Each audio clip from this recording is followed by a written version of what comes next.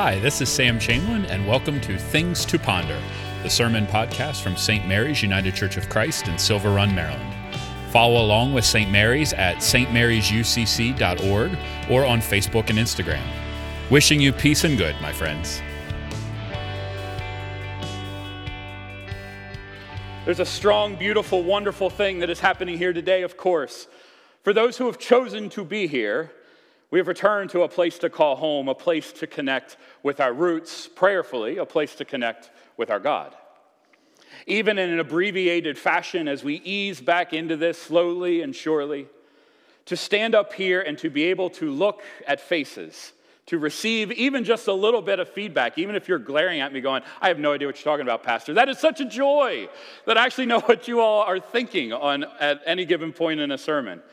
To share this work with the team that we have assembled to get everybody back in here, please know and understand how filled my heart is with love and how overwhelming it all is, as I'm sure it is in some ways for you all.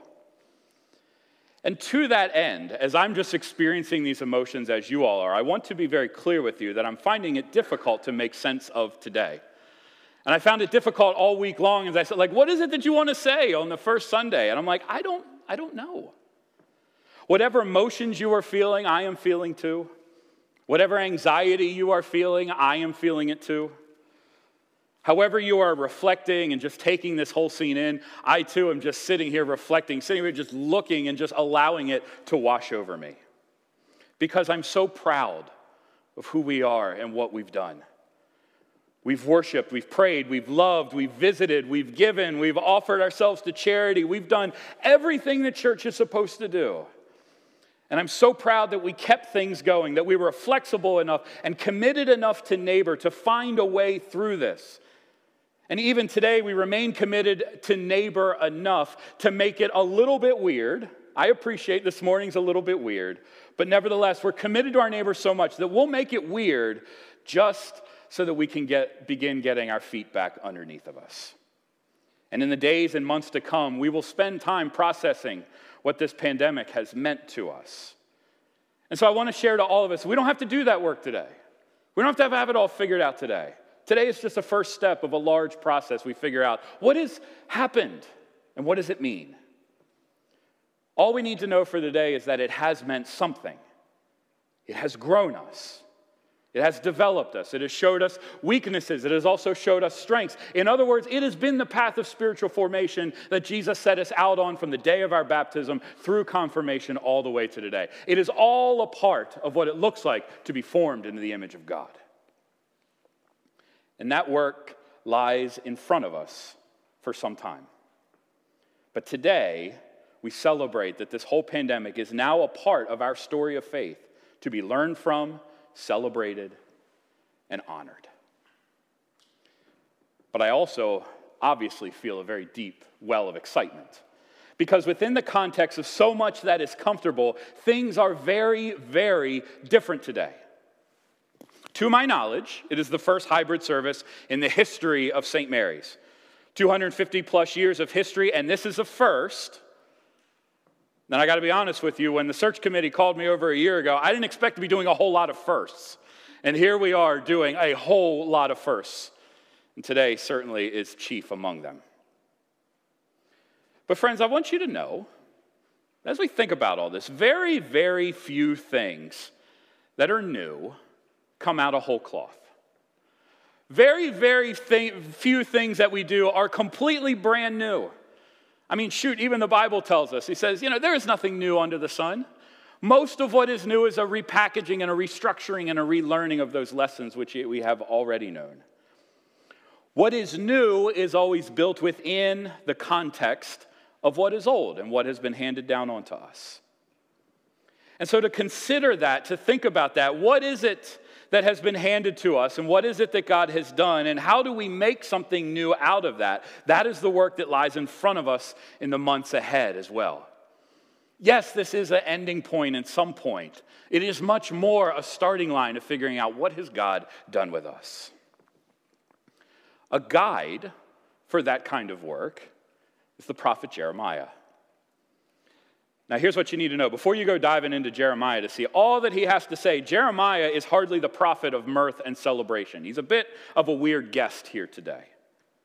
We go to Jeremiah often to give voice to the hardship that comes as a result of being the people of God. He is the prophet of 2020, one might say.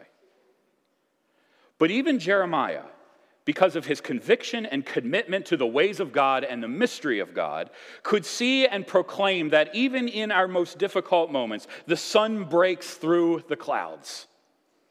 And he writes to us today saying, I am going to restore the fortunes of the tents of Jacob. The city shall be rebuilt upon its mound, and the citadel set on its rightful site. As it all was crumbling down, Jeremiah could see the day that it was going to be built back up. It wasn't going to be replaced. It was going to be different. The citadel was going to be different. The tents might be in different locations. But God wasn't moving off God's promises. They weren't getting kicked out of the land this time. God was going to leave them right there, and they would rebuild. And in our faith, we acknowledge, celebrate, and rely on our past. We hold on to the promises of God. It is, of course, foundational, but something new is always being built on top of that. Pulling on the beauty and the stability and the glory of this place, combined with the remarkable progress we've made in online access, rebuilding and reimagining the church with one eye towards who we've been and one eye towards what God is doing. It's precisely what Jesus describes. He says, the scribe who brings out treasures, what is new and what is old. And certainly we've touched again on what is old and what has brought us meaning, to reconnect with Jesus, to reconnect with the windows, reconnect with the architecture, reconnect with the people who make this place come alive. But at the same time, for the first time in the history of this church, our sanctuary has no capacity. It took a pandemic where you're not supposed to be in groups for our sanctuary to have no capacity. For the first time, our church is not bound by geography. You don't have to be able to drive here. You could fly here if you wanted, but that doesn't seem all that practical. Our church is no longer bound by geography. It is in a place, but it is for all. We cannot figure out what that is going to mean for us today, but we can begin the process of opening ourselves to it. Like a rose that just starts to break open, and you want it to go there quickly, but you give it time to let it flower. That's where we are. And we figure out how God can use this in-between time in which we find ourselves. He can use it and us to move the message of the gospel forward, which is what this has always been about.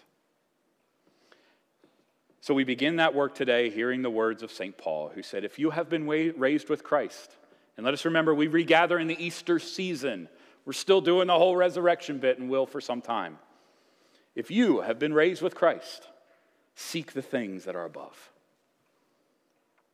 Feeling yet another experience of resurrection in the wake of Easter. In fact, there was a comment today that this feels like Easter Sunday in a way that we haven't experienced Easter Sunday in what feels like forever. Having this experience of resurrection, let us seek out what the new life is going to look like. Let us see if what is new can be built within and with honor towards what has always been home with us and what we cherish today. Let us see what God is up to.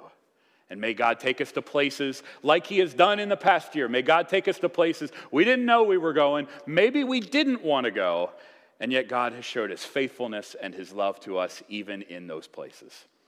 If that has been our story for the last year, may it be our story in the years to come.